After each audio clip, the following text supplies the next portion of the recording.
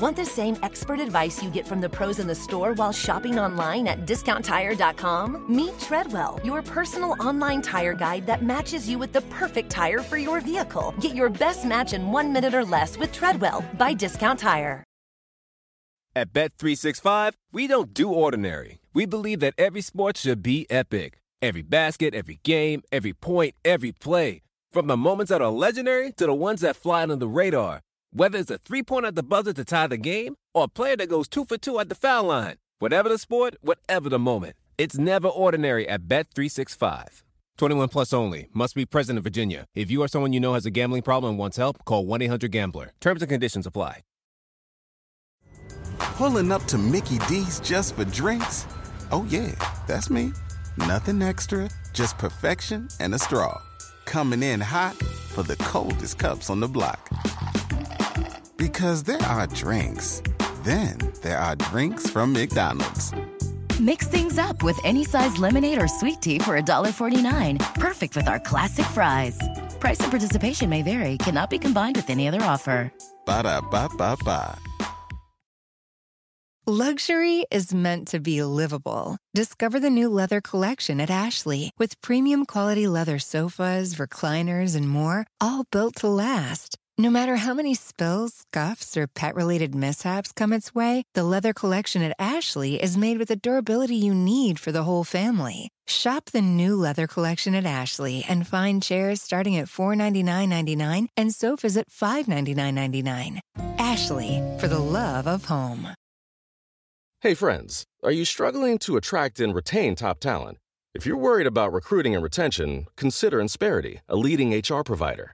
They'll help you improve hiring and compensation practices so you can spend more time growing your business and less time on HR.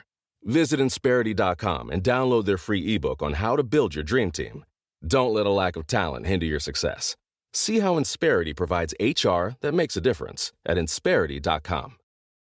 Looking for a fun way to win 25 times your money this football and basketball season? Test your skills on Prize Picks, the most exciting way to play daily fantasy sports. Just select 2 or more players, pick more or less on their projection for a wide variety of stats, and place your entry. It's as easy as that. If you have the skills, you can turn $10 into $250 with just a few taps. Easy gameplay, quick withdrawals, and injury insurance on your picks are what make Prize Picks the #1 daily fantasy sports app. Ready to test your skills? Join the Prize Picks community of more than 7 million players who have already signed up. Right now, Prize Picks will match your first deposit up to $100. Just visit prizepicks.com/play100 and use code PLAY100. That's code PLAY100 at prizepicks.com/play100 for a first deposit match up to $100. Prize Picks, daily fantasy sports made easy. Hello, this is international football commentator Derek Ray, and you're listening to the Ranks FC podcast.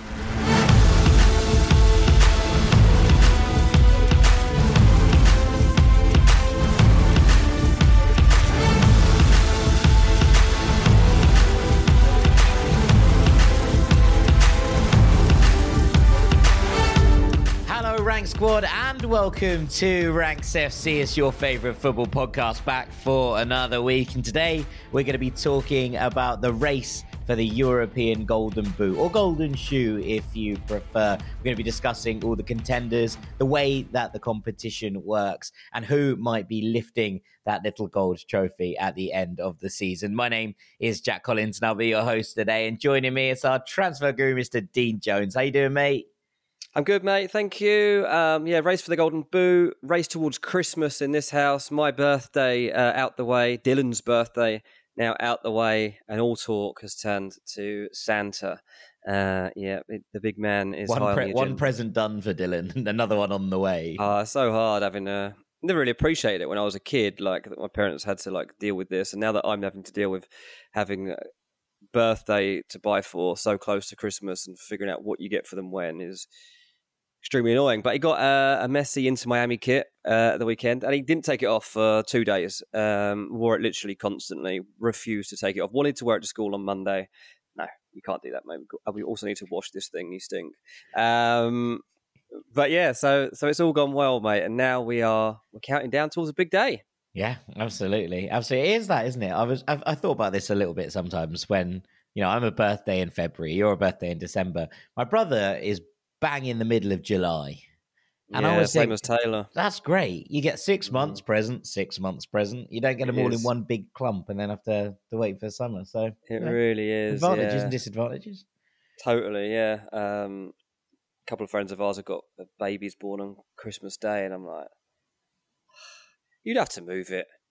It's been like, officially that's my birthday, but I'm gonna move it. Weirdly, though, that one's a little bit different in that actually might be the worst day because they would just be like, we're just lumping your presents together. That's exactly what they'll do. 100%. Yeah, exactly. That might So be you'd the have to- worst day to have a birthday. Yeah, you have to shift it to June or July so that you can properly be celebrated. Start Anyway, celebrating your half birthdays. yeah. This is not what this podcast is about, but you're all welcome here. Just also to shout out me, because everyone that listens to the Patreon, and if you're not on Patreon, please feel free to come over. It's a great time to hop on board and take out your free trial and then stay for life because it's great.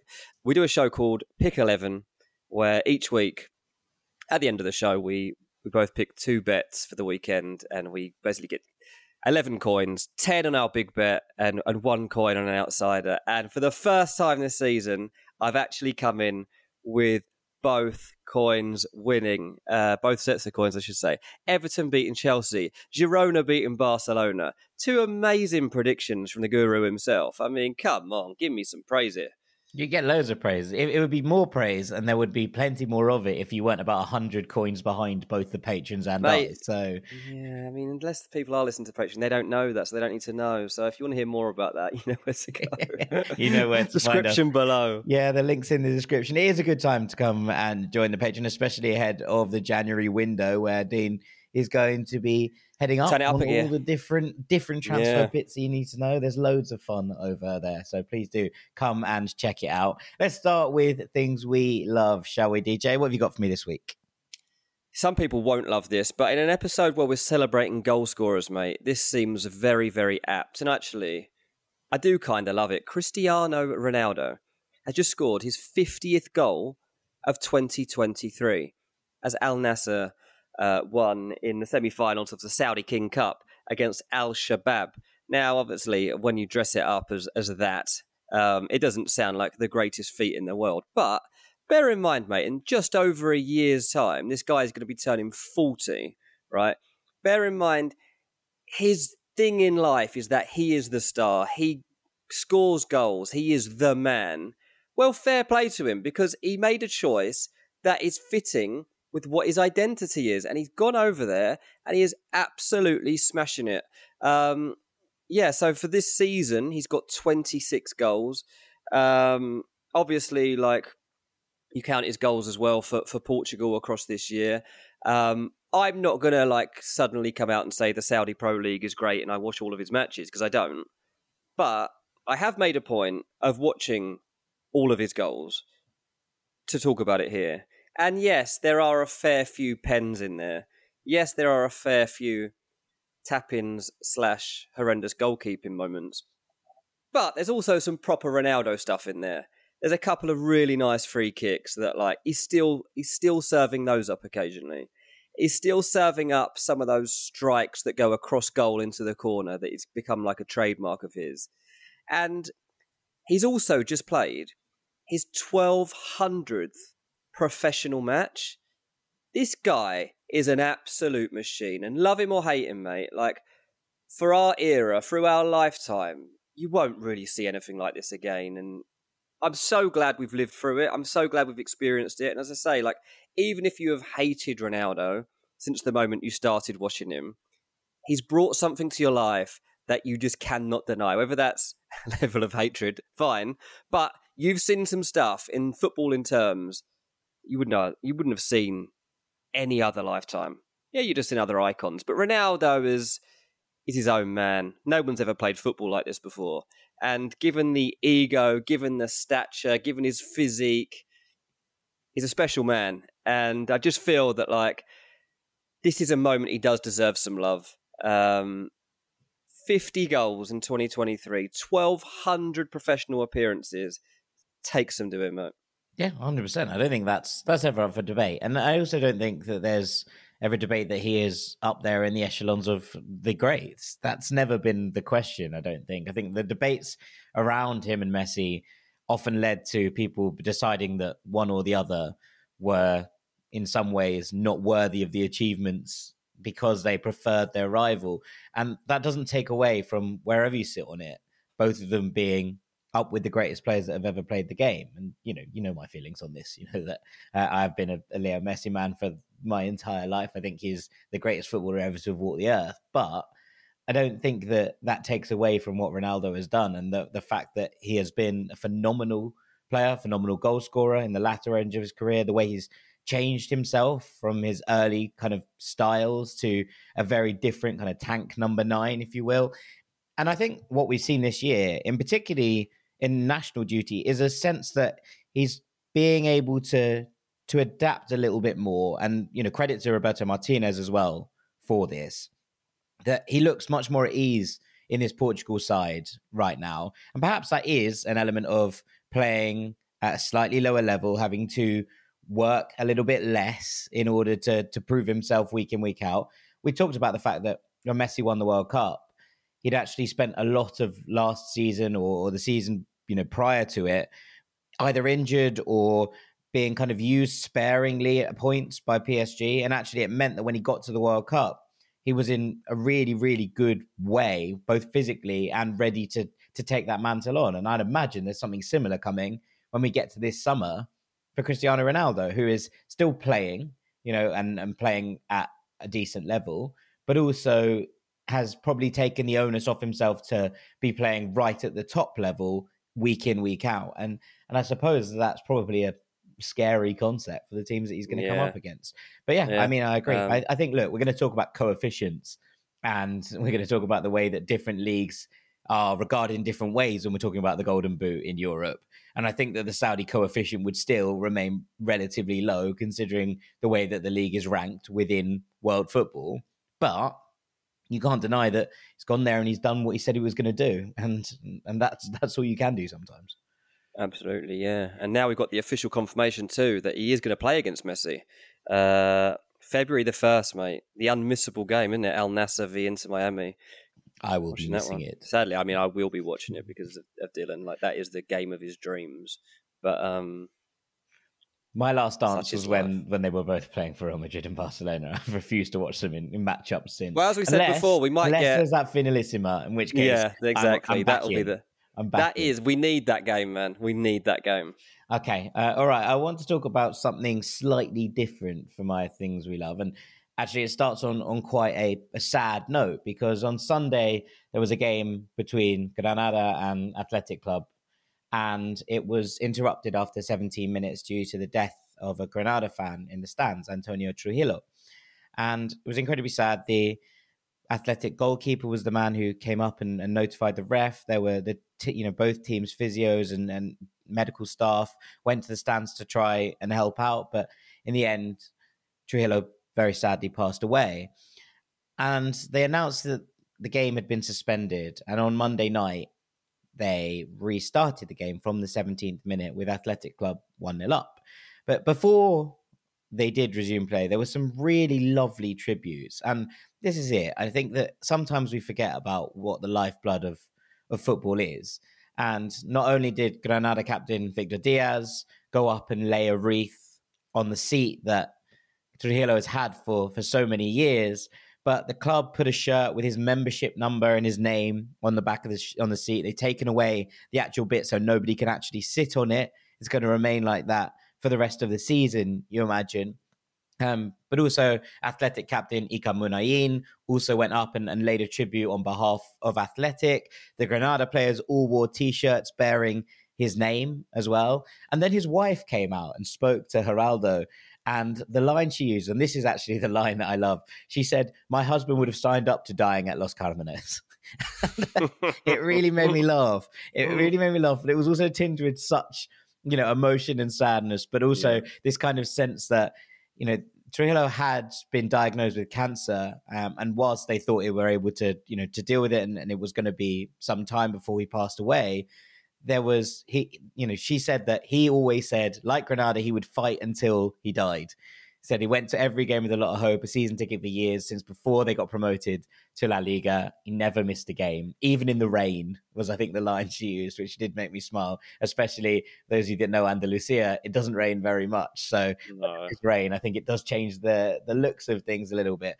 But I just thought that the tributes to it and the way that it was handled by the two clubs was really, really beautiful. And I love the moments that you get in football sometimes when the clubs understand exactly what supporters mean to them. Can you imagine something like this? Yes, there would be sadness in the Premier League, but you can't imagine the clubs leading tributes, every player wearing a shirt on top of it.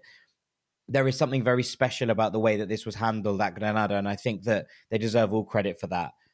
Obviously, rest in peace to Antonio, but as his wife said, this is probably the way he would have wanted to go out, and that was quite tragically beautiful in its own kind of sense, I thought. A nice moment coming from a dark moment, if you will, and when sometimes football does things like this very well. And Athletic, we know, are a club that handle things generally pretty well in terms of the way that they look after their supporters, the way that they get people involved. So for them to be the opponents as well was probably quite a nice touch in that regard. And with that, I think it's probably time for us to move on to the main segment. So we're going to be talking the European Golden Boot after the break. Don't go anywhere. Welcome back to Ranks FC, where it's time for our main segment. We're going to be looking at the players currently leading the race for the European Golden Boot, or the European Golden Shoe, as it's sometimes known. This comes because it was originally a French term, soulier d'or, which was translated, and it doesn't really translate perfectly. So it's actually got two names, which is interesting. But just before we do it, I kind of wanted to talk a little bit about, one, the way that it works, and two, the history of this trophy, because it's very, very interesting and at times incredibly funny. The European Golden Boot was basically inaugurated in around 1968 or around that kind of period. I think it was the 1967-1968 season, and it was given out by L'Equipe, kind of in conjunction with Adidas, who produced the trophy, and UEFA. So everyone was pretty happy and everyone was ticking along, winning. I think Eusebio won the first one. And from there's some big names who went on and won it. Gerd Muller won it a couple of times. Ian Rush won it. Marco van Basten won it. Lots of different elements to the way that it's been won down the years. But it got paused for a little while after 1991. And that's because in 1991, Darko Panchev, who played for Red Star Belgrade, or Crvena Zvezda, as they are now known, won this with 34 goals. And the Cypriot FA complained and said that there was a player in the Cypriot leagues who'd scored 40 goals and that he should be awarded the trophy. There was no proof of this at the time. So they left the war with Panchev and they actually went, nah, you're all right. We're going to stop this. This is all getting very, very confusing.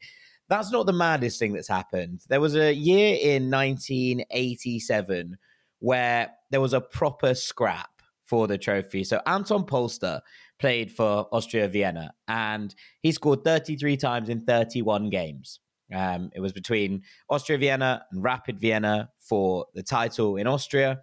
And over in Romania, in Bucharest, basically, Steaua Bucharest had already won the league. They were 10 points clear of their great rivals, Dinamo Bucharest. And in Romania, as within a lot of the clubs in that region of the world, a lot of the teams represent a specific industry or a specific kind of part of the government. So Steaua were the club of the army and Dinamo were the Ministry of Internal Affairs. Okay. And basically, after the fact that they were like, well, there's no way that we're going to catch Steaua, they had a player up front called Rodion Kamataru. And he scored something like 23 goals in the last 11 games to catch Polster and overtake him for the Golden Boot. And at this point, Polster was like, this is a sham. This bloke has scored like 5 goals in every game for the last 4 weeks. And they weren't even winning all these games. They were losing them 6-5. It was absolute chaos reigning. Anyway, it came up to the point, Camaratu won the trophy. You know, and look, I don't think there's any sense in many ways that Polster's was all perfect either. Obviously, there were different kind of elements to the two clubs in Vienna and the Rapid fans who were pretty convinced that the Austria Vienna team were being backed by the government. kept being like, it's a circus and waving their own shoes at him in the middle of this. Anyway, Cameratu wins the trophy, goes to Monaco. Polster refuses to go and get second place. He turns up, and so the trophy remains in Romania. Adidas then have to come out and produce a separate trophy, which they give to Polster, and the official award has been given to him. But anyway, so basically the history is full of madness and all this kind of mad sense of what's right and what's wrong, which leagues matter, which leagues don't, why a team from playing in the Welsh First Division has won the trophy before, but in today's parlance probably couldn't. And that comes from the coefficient system. So as we go into this, it's probably worth knowing that the top 5 leagues in Europe, which are the Premier League, Serie A, La Liga, the Bundesliga, and Ligue 1, get a coefficient of 2 points for every goal scored in the league, and only league goals count in the European Golden Boot race. The next, I think it's 9 leagues, 6 to 15, all have a coefficient of 1.5. So the goals from those divisions are times by 1.5. And then down at the bottom, the kind of minnow leagues of Europe, those coefficients are all 1. It basically means that someone scoring goals in the Bundesliga isn't being given the same amount of credence as someone scoring goals in, say, Norway, in the elite Serie A. And then in turn, those goals aren't given the same credence as someone playing in perhaps the Welsh first tier. So that's where we get to. And that's the way that the thing shakes out. And with that, we can probably start to look at the top 10.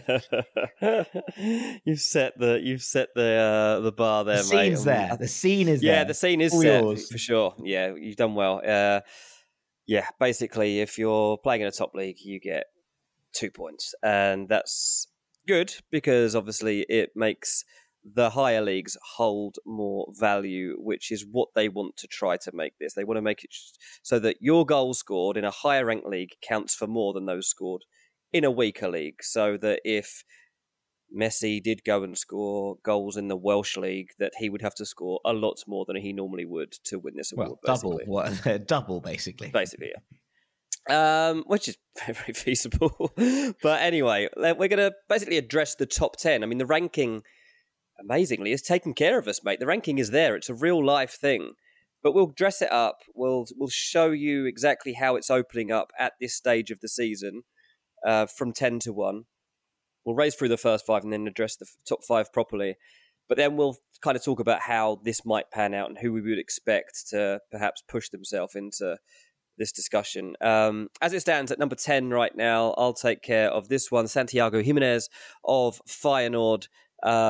This is a player who has really burst onto the scene this season, really. I mean, he's become a lot better known.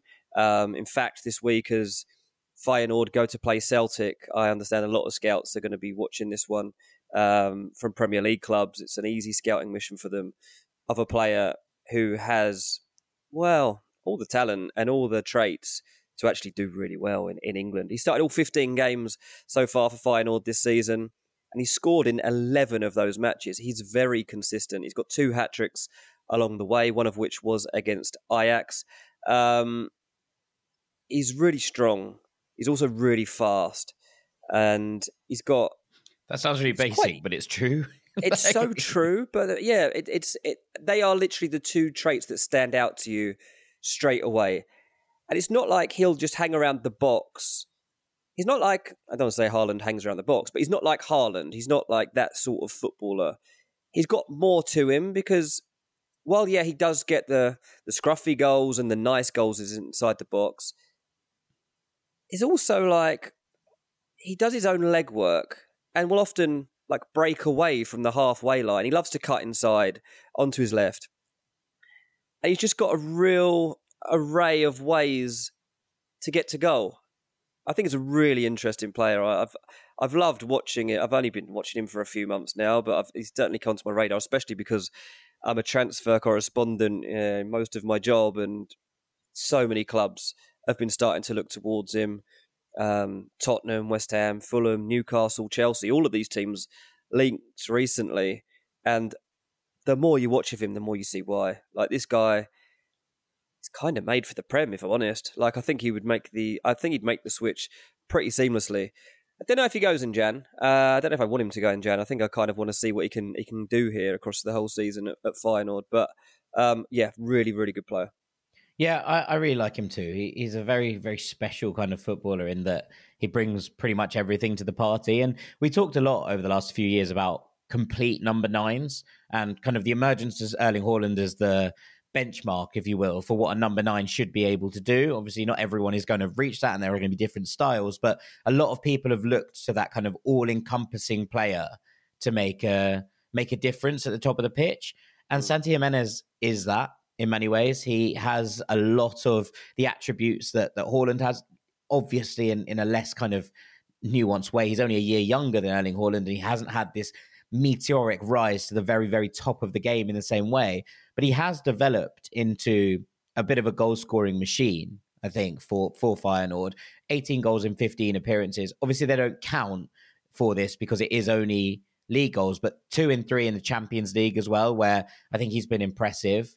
And actually, you kind of look to that now and what's going to happen in this next bit. And we see whether Feyenoord end up in the Champions League late stages. That's yet to play. By the time that you're listening to this, you will probably know. But whether they're going to be in the Champions League or the Europa League, he has a chance to make a statement on a European level, I think, in the second half of this season. So I'm with you. I hope he stays. I hope he makes that moment his own and therefore gets a move that perhaps he deserves, as opposed to one he's kind of forced into in the January window. But especially with Feyenoord chasing down PSV, now it's probably going to be too much. That lead is incredible. What PSV have done in the Eredivisie this season has been remarkable.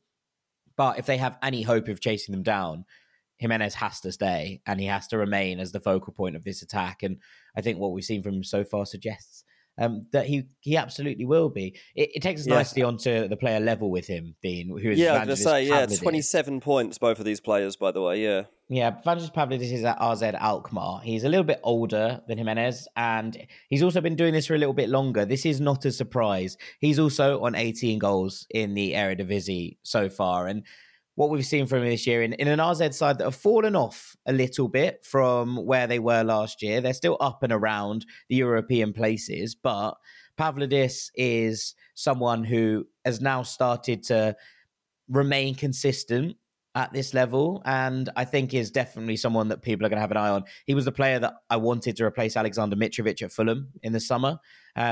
He's also got 3 goals in 5 Conference League games, same rate, scoring 18 and 15 in the Eredivisie as Jimenez.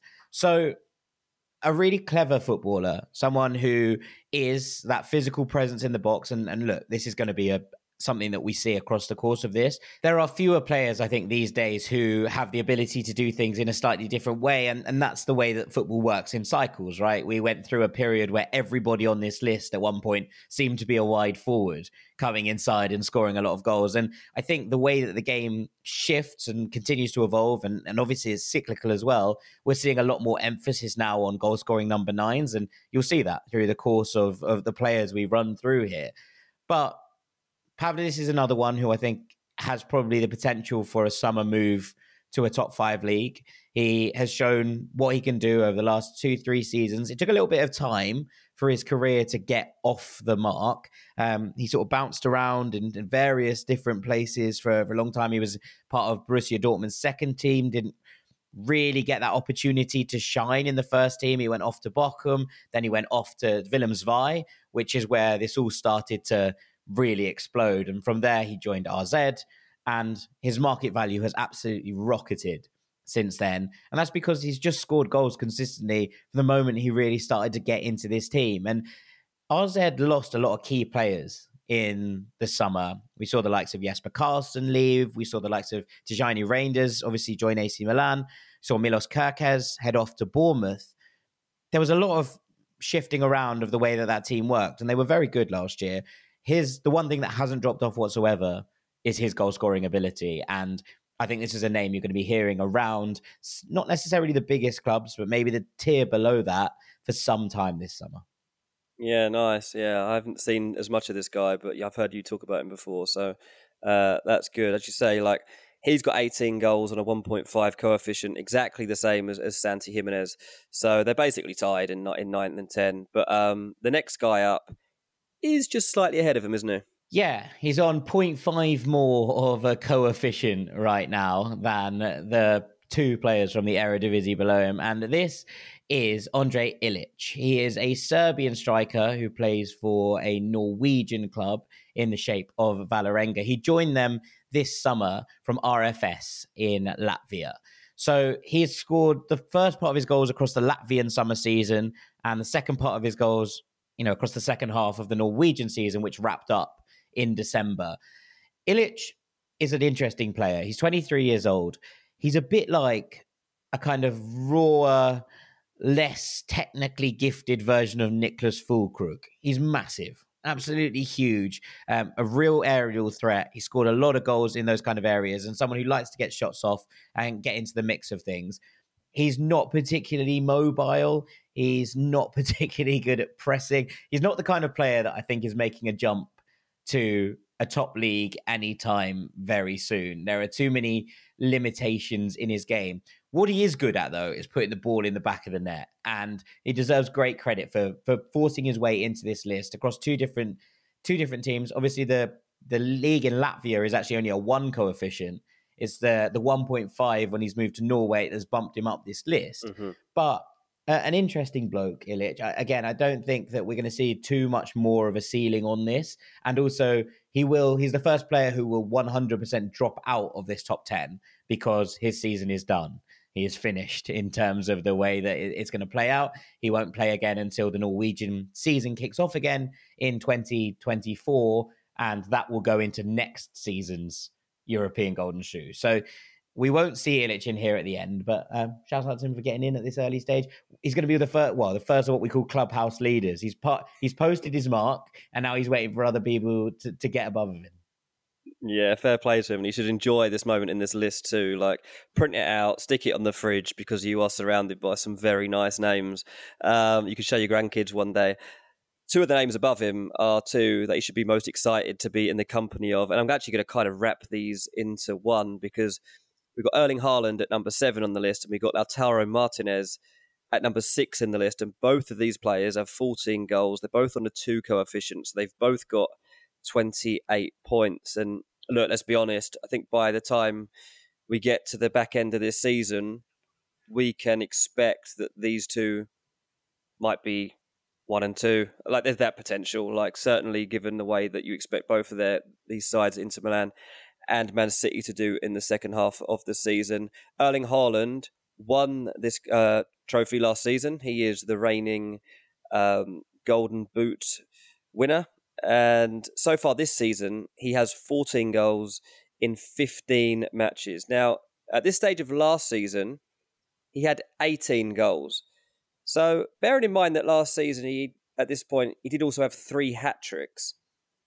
There's not a huge drop-off here. I think when you consider what Haaland's season has been like so far, it feels like, he's not quite as good as he was last year, and not quite as scared of him anymore, and this and that. And it's like, that might be true to some, in some respects that might be true. And obviously he's got an injury at the moment, but not far off it. He's really not far off it. If he'd got 1 hat-trick, like 1 week when he didn't score, which from Haaland you can go 0 to 3 very quickly, he would be on exactly the same numbers as he was last season when he actually won the Golden Shoe. So let's bear that in mind, that he's also, in the second half of the season, likely to have Kevin De Bruyne linking up with him again. Let's remember what the De Bruyne-Haaland combination can be like. And if we do see a De Bruyne coming back to life in the Club World Cup, which takes place in a couple of weeks, and Haaland then starting to get fit as well, that combo in the second half of the season could really ignite. And then Lautaro, well, he also has 14 in 15 games. He's also got the captain's armband at Inter. He is the guy that fires them to the Scudetto if they get there this season. He's changed his game up a bit more this season. He's more of a 9 than he's probably ever been before, as far as I'm concerned. The types of goals he's scoring, the types of movements, the type of positions.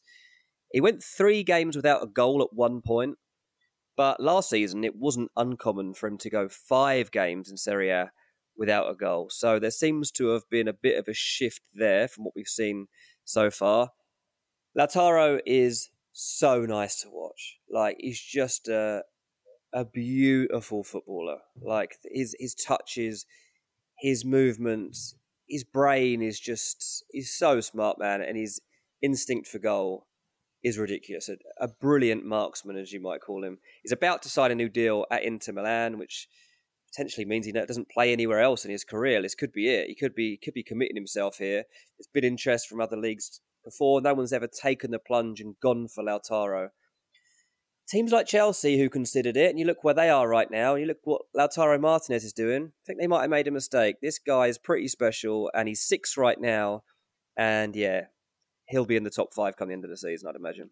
Yeah, especially the way that Inter are playing. I think that it's hard to look around Europe and see a team in better form than Inter are right now. They are cooking so nicely. And actually, what I really love about Lautaro this season, the way that his goal-scoring exploits have continued to thrive, is that he's playing with a new partner. Obviously, last year, he played a lot of the time with Edin Dzeko and with Romelu Lukaku, played around those players. Both of those left the club in the summer. Obviously, Marcus Thuram came in, so did Arnautovic. And he's sort of just not skipped a beat. He's had 2 new players around him. He's playing off a different kind of style of player in Thuram, who's not quite the same type of player as either Dzeko or Lukaku is. And instead, we've got this sense that Lautaro was just like, don't worry about it. I got it. And the way that he exploded into this season was absolutely remarkable. I don't doubt for a second that he will end up in the top 5 here. He has been sensational. Inter are absolutely brilliant, and couldn't agree more with everything else you just said.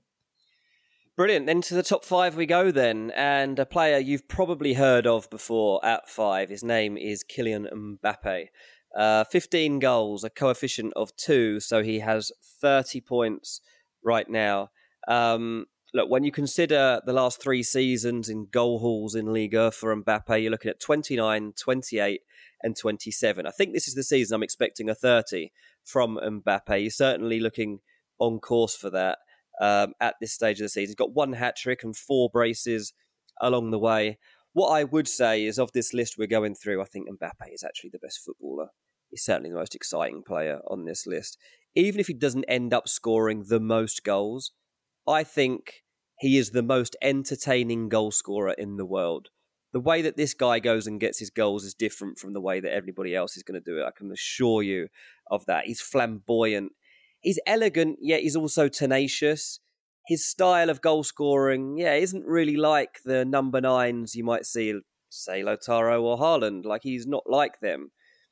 And a goal for Mbappe doesn't really feel complete unless, in the build-up to it, one of the defenders is, like, left on his backside somewhere. Like, you usually look back and he's, like, left behind a trail of destruction and he's, like, twisted people up or skinned them and gone past them with his step-overs or a little Cruyff turn.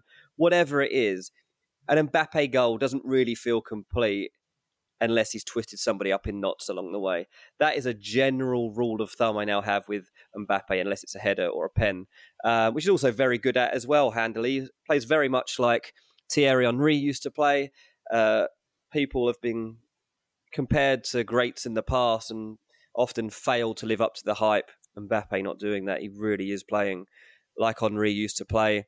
Obviously is preferring a life out wide rather than going through the middle. Let's see whether that continues. At the moment, we've got another transfer saga talked about with Real Madrid. We're so bored of this. We just want to see it happen or not happen. But we'll be back again in the new year when the January transfer window opens, and that will build up towards the summer, I'm sure. So that might provide a little twist as to whether Mbappe steps things up or, in fact, maybe it hinders his goal-scoring rate. Who knows? But yeah, currently, Kylian Mbappe of PSG is at number 5. And as I say, got to be the best one to watch out the lot. Yeah, I think that's probably fair. It's just such a flair and a flourish about the way that he scores goals. And look, we've seen some absolutely sensational ones this year already. The goal for France against the Netherlands, just absolutely ridiculous. And I think you're right. He is different to almost everyone on this list. And actually, it goes back to that point we were making, right, about how many players who actually are out and out wingers or wide forwards. You would probably put Mbappe in that category. Lautaro is a little bit different from some of the number 9s in that he often operates as kind of a shadow striker. But we're talking about, just to go through the top 10, Pavlidis, centre forward, Jimenez, centre forward, Illich, centre forward, Martinez, shadow striker, centre forward, Haaland, centre forward, Mbappe. And actually, as we go through this, we're going to see a lot more names at the top of this list who are also centre forwards. the fact he's on here from a different position just shows the caliber that we're talking about, and also shows that kind of sense that if you can get things right, wide forwards are still an incredibly exciting presence in this list, even if the game has shifted a little bit from them being the dominant goal scorers in their teams. Yeah, I think that's absolutely fair. Yeah, it's a very strange one, isn't it? But it's providing us with something a little different to watch, I think, as we head towards the second stage of this season.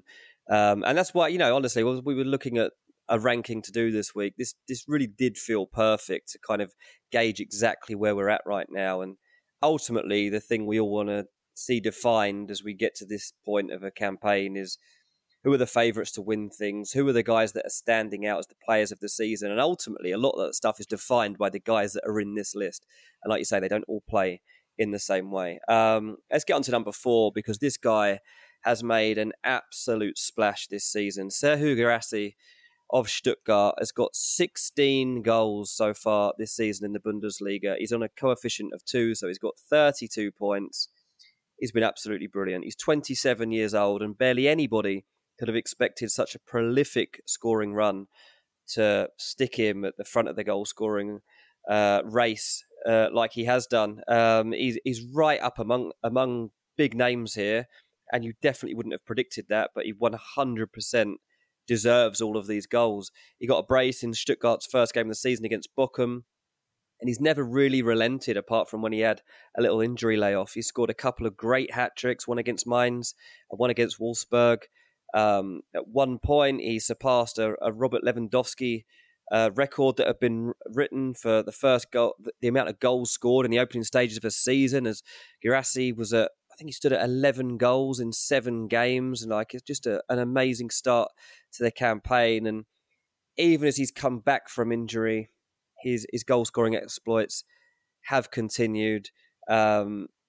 He's got interesting competition for his spot, because he actually has Undav there, who actually is scoring at a relatively decent amount himself. So Guirassy is not the only goal source within this team, and he has to make sure he's on form, or he's not guaranteed a spot. But yeah, he is brilliant. I think that the way he scores goals is pretty cool too, to be honest. I mean, he's got this lovely fake in his locker that he's used a few times to floor defenders and then stick one away, like a proper fake. And you don't see it that often anymore. I remember in kids football, or you see it on 5-a-side quite often, where you do a dummy and everyone falls for it and is completely flat-footed or falls over. And Guirassy does that. He's done it a fair few times already this season. Completely thrown people. He's also got the power to just smash one, he can really hit a ball. But what I like is the inventiveness he's got to his finishing. There's been a couple that you're just wow, he's just come up with that type of finish on the spur of the moment, thrown into that situation to somehow get that ball past the goalkeeper. And he's done it. Also, away from the goals, his movements around the box, they're sublime. When he's looking for space, he finds it such an excellent way. I've started to just watch the way that he opens up spaces around the box. It's brilliant. I mean, he's so full of confidence at the moment. Obviously, he's getting linked with a transfer in the January window. He's got a release clause, which means that at the moment he does actually look attainable. I'm sure that Stuttgart are doing all they can to prevent that. But from his point of view, I can also understand why he might want to strike while the iron's hot, because as I say, he is 27, and there are a few teams out there who are short of goals and would love a guy that's feeling like this right now.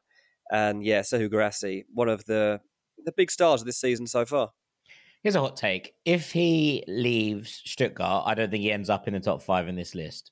I mean, I think there's a chance he doesn't end up in the top 5 in this list, full stop. But if he leaves, I think he definitely doesn't. Something that we've seen throughout his career is it does take a little bit of time for him to get used to a new place and actually to settle into different environments. And that's not been something that's troubled with him. Now, he's obviously not been in the form that he's in right now, and he's made these moves beforehand. But there is a sense that sometimes those kind of moves can derail him until he finds his feet again. So I think actually the best thing for him might be to stay. Obviously, Stuttgart third in the Bundesliga right now. They're through into the latter stages of the DFB Pokal as well. there's a real opportunity for this side to do something quite special, especially when you put into context that they were in the relegation playoff last season. They survived in the Bundesliga by the skin of their teeth. And the way that they've started this season has been truly, truly remarkable. He's been sensational. And as you say, without that injury layoff, is he even higher in this list? I think the answer is yes. When he's got someone feeling like this and you're playing this way, I actually really like the understanding he has with Undav. And you're right, obviously, Undav has stepped into that centre-forward role when Gerassi was injured. Now he's back. Undav's sort of drifted a little bit further wide. He's playing from a slightly different, more reserved right-hand side role and still being part of a very, very good attack. So I like the kind of synergy that's going on at Stuttgart at the moment. I really like Gerassi as an all-round player, although I do think this is a hot hand. I think that there is an element here that we're seeing him overperform what he would do perhaps elsewhere, but that's also fine. That's not a problem. That's when you're scoring goals like this, you enjoy the runs you go on, and he's having a hell of a season. Fair play to him. He is, mate, yeah. But as good as his season's been, he's behind somebody who I've got to admit, mate, I know nothing about. Yeah, so 3 in the list is Amal Pellegrino, who plays for Bodo Glimt in Norway. Now, this is another one of those what we call clubhouse leaders, right? His season is done. Bodo Glimt won the league in Norway. He finished as top scorer with 24 goals. It was a very, very good campaign. Pellegrino plays an interesting role. He's not an out-and-out number 9. He plays sort of as a shadow striker, sometimes off the left. And what I love about Pellegrino is that every goal he seems to score seems to be glorious. He is a scorer of great goals.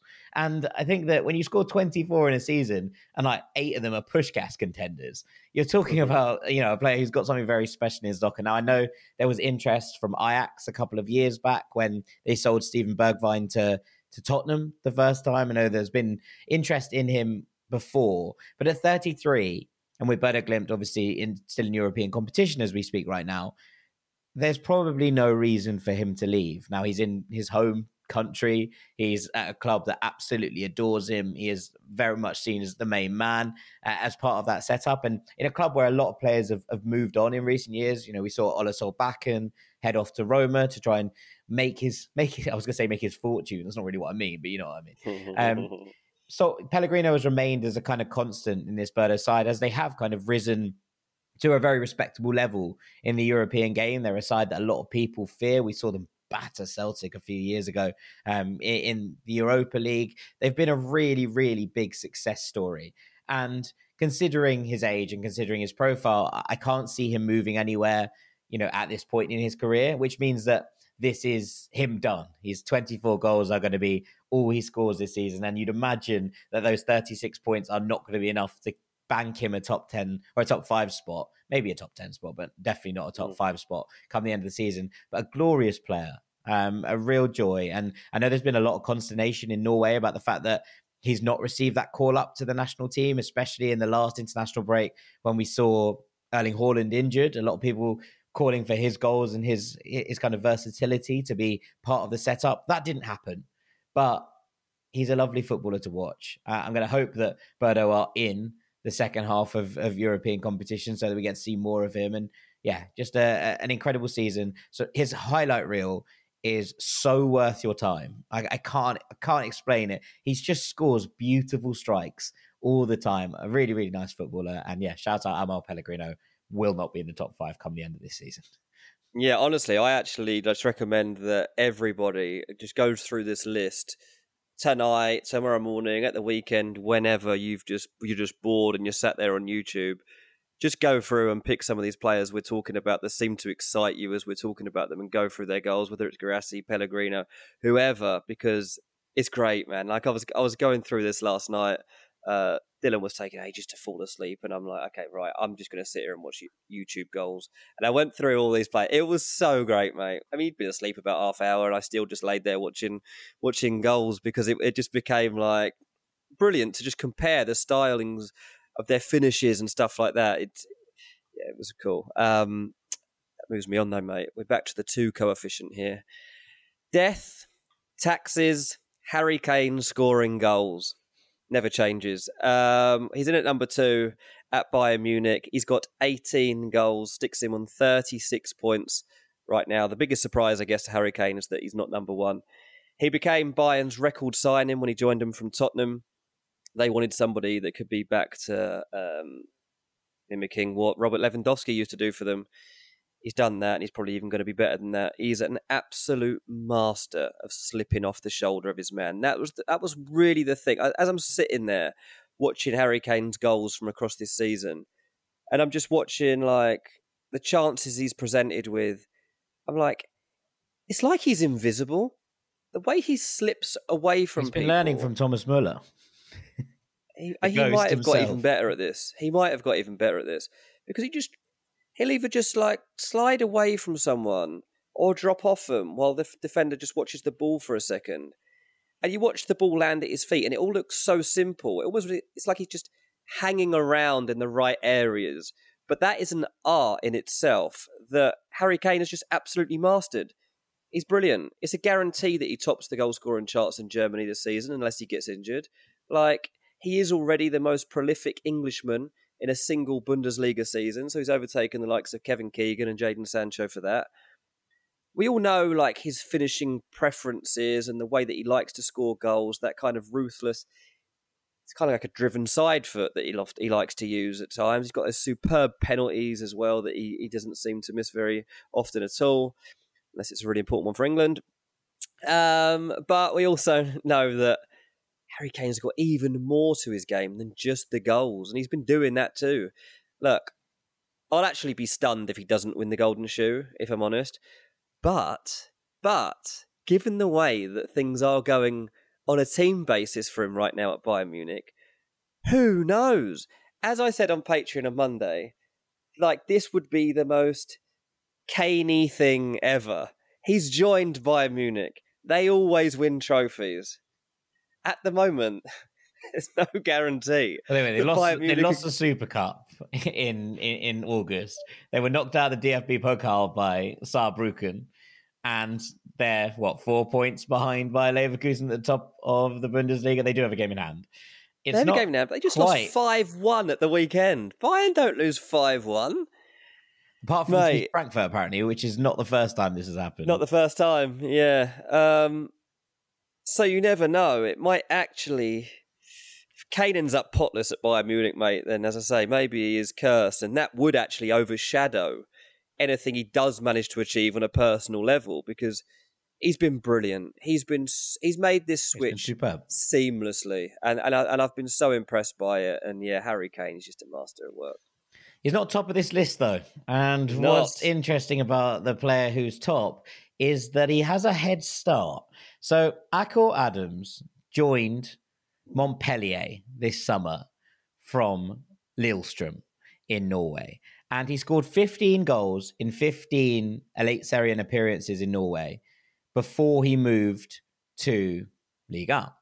And so what that means is that he has a 22.5 head start on everybody else in the top 5 European leagues. And now he has a full season to back it up. He is second in the Liga goal scoring charts with 7 goals for Montpellier. He's only behind Kylian Mbappe in that list. But the head start does give him a really interesting advantage in this, because it means that he's basically, we're saying, 11 goals already ahead of anyone else compared. So if he scores 10 less than Mbappe, he'll finish above him in the Golden Boot race, which is really interesting. And look, I really like Akor Adams, right? This was an interesting signing in the summer. They signed him to replace El Yawahi, who obviously moved on. He's a really, really complete forward, and I really like him. He's massive. He's also rapid. His pressing game is exceptional. The way that he drops off and links play, really, really neat as well. And Montpellier's side, who, after a while bouncing between divisions and who had struggled to survive in Liga, they kicked on last year, and it looks like they're kicking on again to be another, comfortable mid-table finish. Suddenly you're a bit like, ooh, if he's the main man, he's on pens, he's the man who they're looking for to lead the line across the course of this season, the main goal-scoring threat, is there a chance that he's right in this conversation at the end of the season?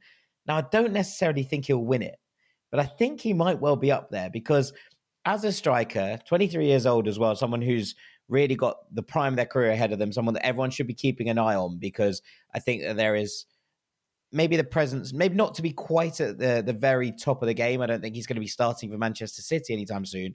But I think there are a lot of teams in that sort of challenging Champions League, winning Europa League kind of tier below, who Akor Adams could well end up being a key player for. And look, it's another Nigerian striker doing absolute bits. Obviously, we saw Osimhen do it in Liga. Yeah. He's spoken about the fact that the players he watched in Liga growing up were the ones that have inspired him.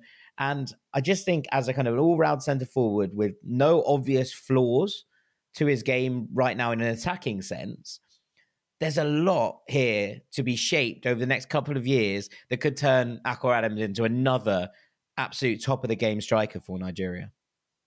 Yeah, absolutely, mate. What I would also say, thanks for wrapping that up and doing such a good summary of the number one of a player that I'm not sure how many of our listeners have actually heard of before now. So there you go. We've all learned something today. Akor Adams is the best goal scorer in Europe, according to this.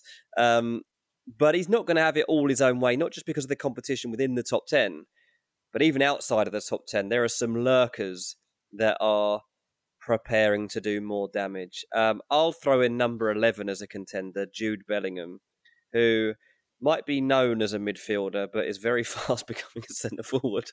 At Real Madrid, he's got 12 goals, which sticks him on 24 points. So that's 3 points behind Santi Jimenez, who makes up the top 10. Bellingham, as we all know, has been absolutely outrageous this season. And some experts, and by experts I mean pundits who are strikers, I'm hearing more and more talk about the fact that they believe Bellingham could be one. He could be a centre-forward if he wants to. Now, I prefer the way that he drifts into spaces from the position he is right now, and his runs off the shoulder, his runs into space. Even if he doesn't receive the ball is great because it opens up channels for whoever's on the ball at the time to dart into. But Bellingham can basically be whatever he wants to be. And in the second half, he'll definitely be in this top 10. I don't know how far up, but I fancy it. Yeah, I mean, I'm still not completely convinced that this is not sustainable, because I think that... Really? No. What I'm not saying is that I think if Jude Bellingham continued to play in this exact role for the entire season, I think you're probably right. But I think at some point, Madrid will look for a little bit more control and just that ability to shift the way and the dynamic of the way that the team works. And we've seen it a little bit already in the game where Brahim Diaz played in the 10 and they dropped Bellingham a little bit back into, slightly further back in the diamond in order to try and get more out of him in those kind of senses. So I'm not completely convinced that Carlo will stick with this for the entire season. But if he does, I think there's a good chance that Bellingham's in here. What I've loved is watching that kind of development of the way that he runs onto the ball. We've seen not only those box crashing runs that people have compared to someone like Frank Lampard, where he's able to get on the end of things and make a difference, but also kind of defense splitting runs where he kind of goes through the middle of the centre halves, kind of collects the ball like an off-the-shoulder striker and puts them away. And the changes from that, from what we saw at Borussia Dortmund, is pretty stark. Look, I think what we're talking about here is a player who's so complete that he could almost do whatever you need him to in almost any position on the pitch. And that's pretty remarkable for a 20-year-old. But whether his best strengths are utilised by being a number 9, maybe they are. Maybe they are. We talked about Cristiano Ronaldo as a winger, and there was a lot of question marks when he started to play centrally. And they were like, well, are we going to still get the best of him cutting onto that right foot? The answer was yes. He got better. Never mind. Yeah. So I'm not saying that there's no scope for change here, but I wonder if Bellingham's energy and intensity and ability to win the ball back in the middle of the park would probably be less served by the idea of him going and playing as a number 9. So, look, we'll have to see how this one develops, but I don't think there's any doubt that Bellingham could almost do whatever he puts his mind to. Fair enough. So outside of that top 10 and Bellingham, is there anybody else that you think breaks in? Well, Mohamed Salah is here, currently in 14th, 11 goals, 22 points. I would be surprised if he doesn't end the season at least in the top 10, if not a little bit higher. There's a couple of players below that. Lois Openda has 10 goals in the Bundesliga. I think he's going to keep scoring goals. I really like Openda as a forward, and I think he has everything he needs to succeed, especially in the Bundesliga, which should suit him. And Heung-min Son is level with him. If he continues playing as the kind of central striker for Spurs, or out wide, to be honest. It doesn't really matter where you put him. This Spurs side under Ange Postecoglou seems to have unlocked something new in Heung-min Son. I just wanted to give one shout out to Solvi Vatnahama, who plays for Vikingur in the Faroe Islands. And he is the clubhouse leader and top player in a 1-tier league. So every goal he scores is only worth 1, as opposed to the 2 in the top leagues and the 1.5 in that kind of mid-range. He got 21 goals in the Faroese League. And he is basically the top ranking player who's in a league below the top 16. So I just wanted to give him a bit of a shout. 37 years old, still banging them in the Faroe Islands. Nice. Would have been in like the same era as me, really. So one of my own. Yeah, absolutely. I thought you'd appreciate an old boy Him and Ronaldo and me, mate. Business. Yeah, exactly. All of you having a nice time. That probably takes us to the end of this ranking list. Is anyone else that you think is catching your eye to make a late dash? No, mate. I've got another ranking to do.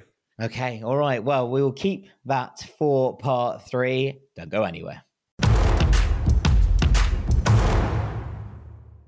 Welcome back to Ranks FC, where on the back of the success of last week's part 3, we are going to keep this segment in for a couple of weeks and see what the response is. The segment is called Guru Wisdom, and Dean is going to be regaling us with some life lessons he's learned in his old age.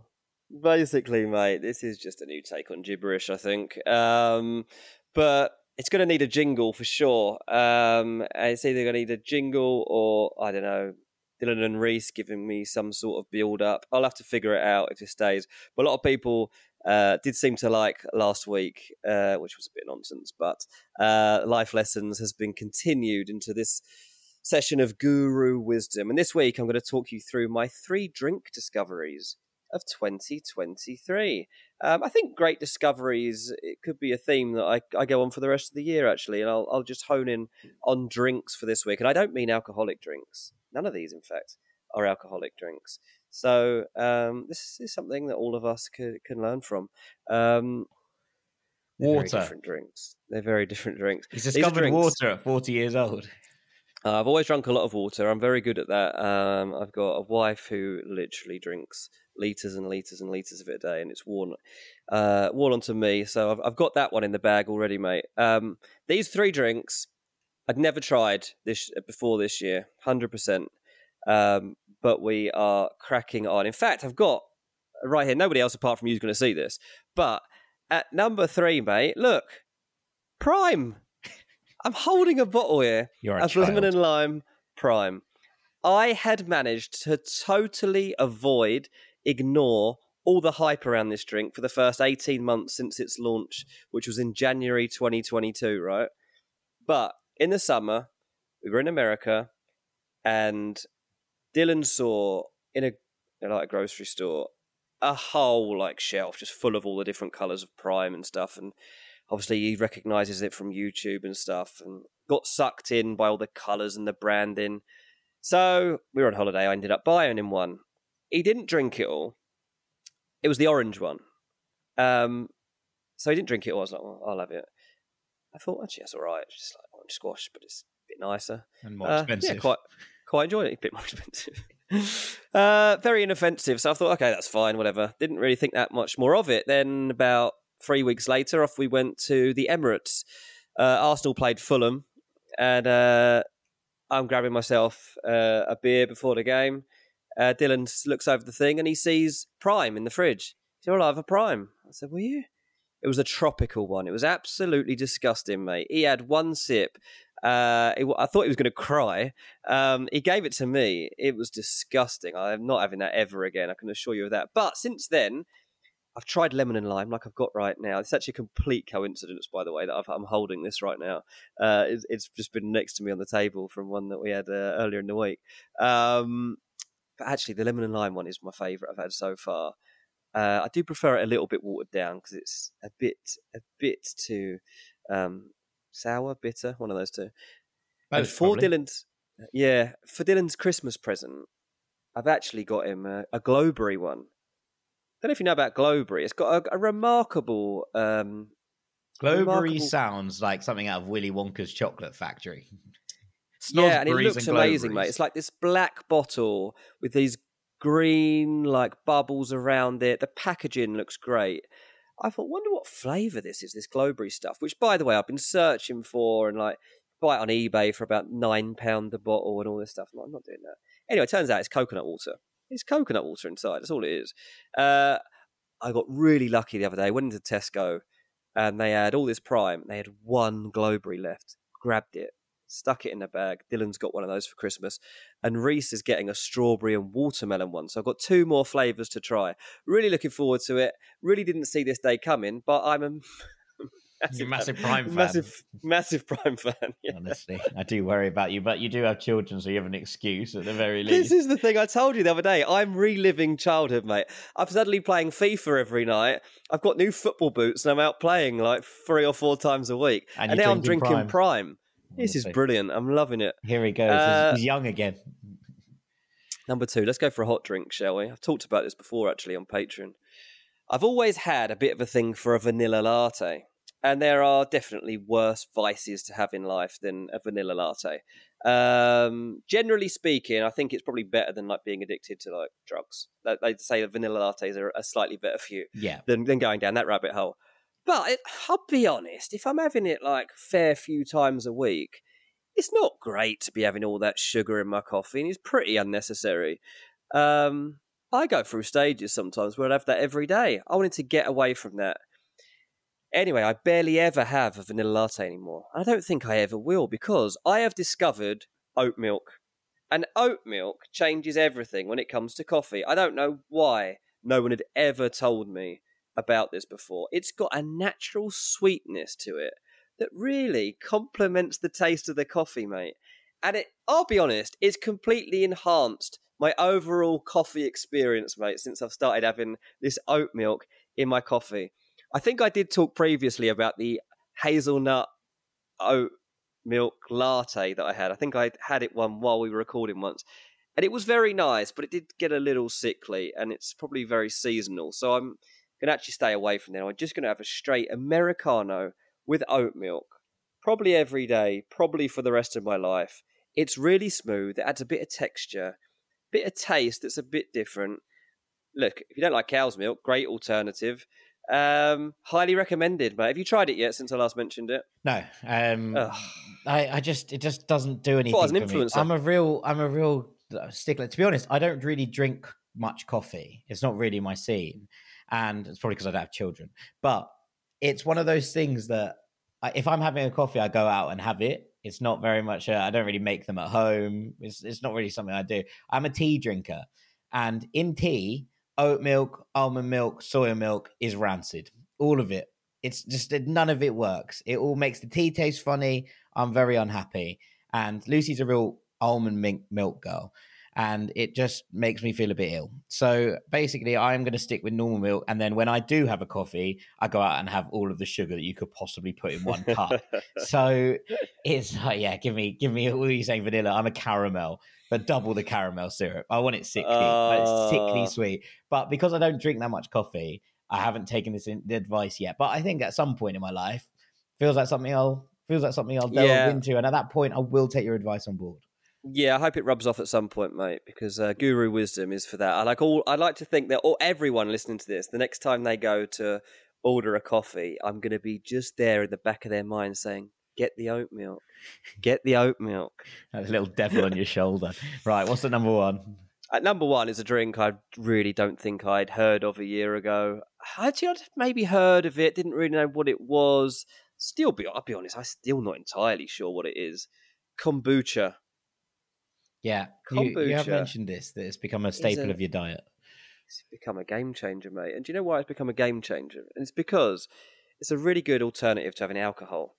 Like, the thing is, like, you get through, I don't know, it might be halfway through a weekend, might be just in the evening as you're knocking off of work or something and starting to unwind, or just might be sat there at night time, whatever it is. And you just get that urge maybe to have a beer or a glass of wine. And I don't know why you necessarily get that, but you do. And it's very hard to replace that urge with, don't know, a squash or a glass of milk, or sometimes a cup of tea can hit the spot. But typically, the thing that I think I miss if I'm not having alcohol is that little kick, that little bite you get at the back of your throat, just that feeling. And it's very hard to replicate that. But in a good kombucha, I've found it, especially if it's like a ginger one. If it's got a snap of ginger in it as well, you're getting that hit. It's actually really good for you. I mean, I'm not going to go into all the health benefits of it, but it's far healthier than me having a glass of wine. It's good for like your energy levels. It's good for gut health and all these sorts of things that it promotes. But ultimately, the thing I like about it, apart from the fact that it's better for me than beer, you get loads of really good flavours. It's definitely a better alternative to having alcohol every single night. And it's just that option to have, which I've never had in my life before this moment. Now, in America, I think this has been a bigger thing for a longer time. I know that like our friends that live out there, they've known about kombucha for years, and they have it and whatever. But I think this year has been the takeoff, mate. And I think I'm going to be a king of kombucha as we move forward. Those of us that drink it actually call it booch. So we're the boochies. And if you'd like to be a boochie, next time you're out and about, see if you can find a bottle or a tin of kombucha. Give it a try. Let me know what you think. I haven't tried this yet, so I will try it at some point. I think the reason I haven't tried it is because I don't get that urge. When I'm at home on my, at the end of a day, I just drink. Like I'm a big water guy, sparkly water. I love a sparkly water, and that's my go-to. If I'm drinking, I'm going out. But I very rarely have a drink at home. I'll tell you when it changes. I think it's because, it might be because children, but more than that, I think there's an element of because I drink Guinness, and Guinness is just so much better from a tap than it is from a can, etc., etc. That actually, if I want a pint, I want to go out for it, and so that's maybe the difference. When you have children, you can't do that. Well, maybe by that point, I'll have a Guinness keg in my house. I'm not even a big drinker at home. I'm not a big drinker anyway, but I don't want to really be someone that drinks at home on their own. I'm really keen to avoid that.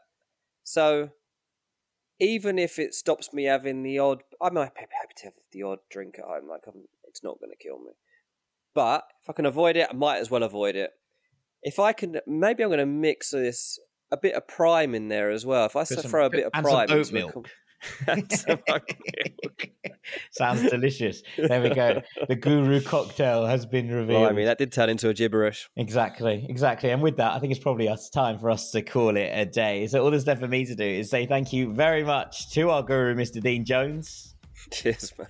I've been Jack Collins, Knave of Hearts. This has been Ranks FC. We'll be back tomorrow talking all our way through the Champions League, what happened in match day 6, the permutations, who's through to the knockouts, who's into the Europa, all very exciting. And then, of course, we'll have a Friday episode over on our Patreon looking at all the Europa League, Europa Conference League action, and looking forward to the weekend ahead as well. For now, thank you so much for listening as ever, and we'll see you very shortly, Rank Squad.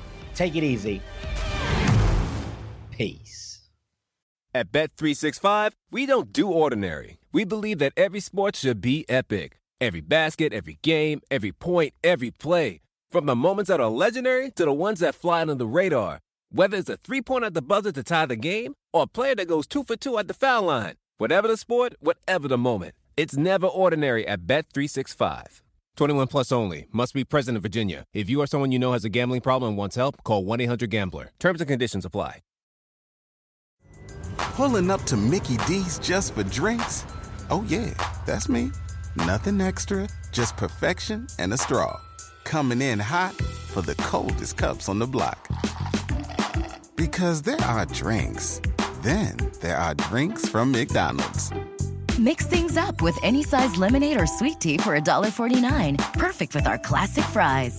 Price and participation may vary. Cannot be combined with any other offer. Ba-da-ba-ba-ba. Hey friends, are you struggling to attract and retain top talent? If you're worried about recruiting and retention, consider Insperity, a leading HR provider. They'll help you improve hiring and compensation practices so you can spend more time growing your business and less time on HR.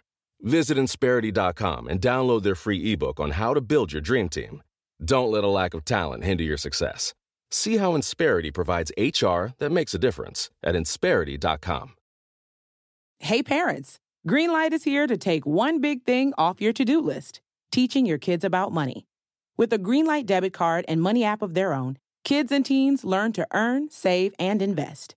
You can send money instantly, set flexible controls, and get real-time notifications of your kids' money activity. Set up chores and put allowance on autopilot to reward them for their hard work. Then learn about the world of money together. Get 1 month free when you sign up at greenlight.com/podcast.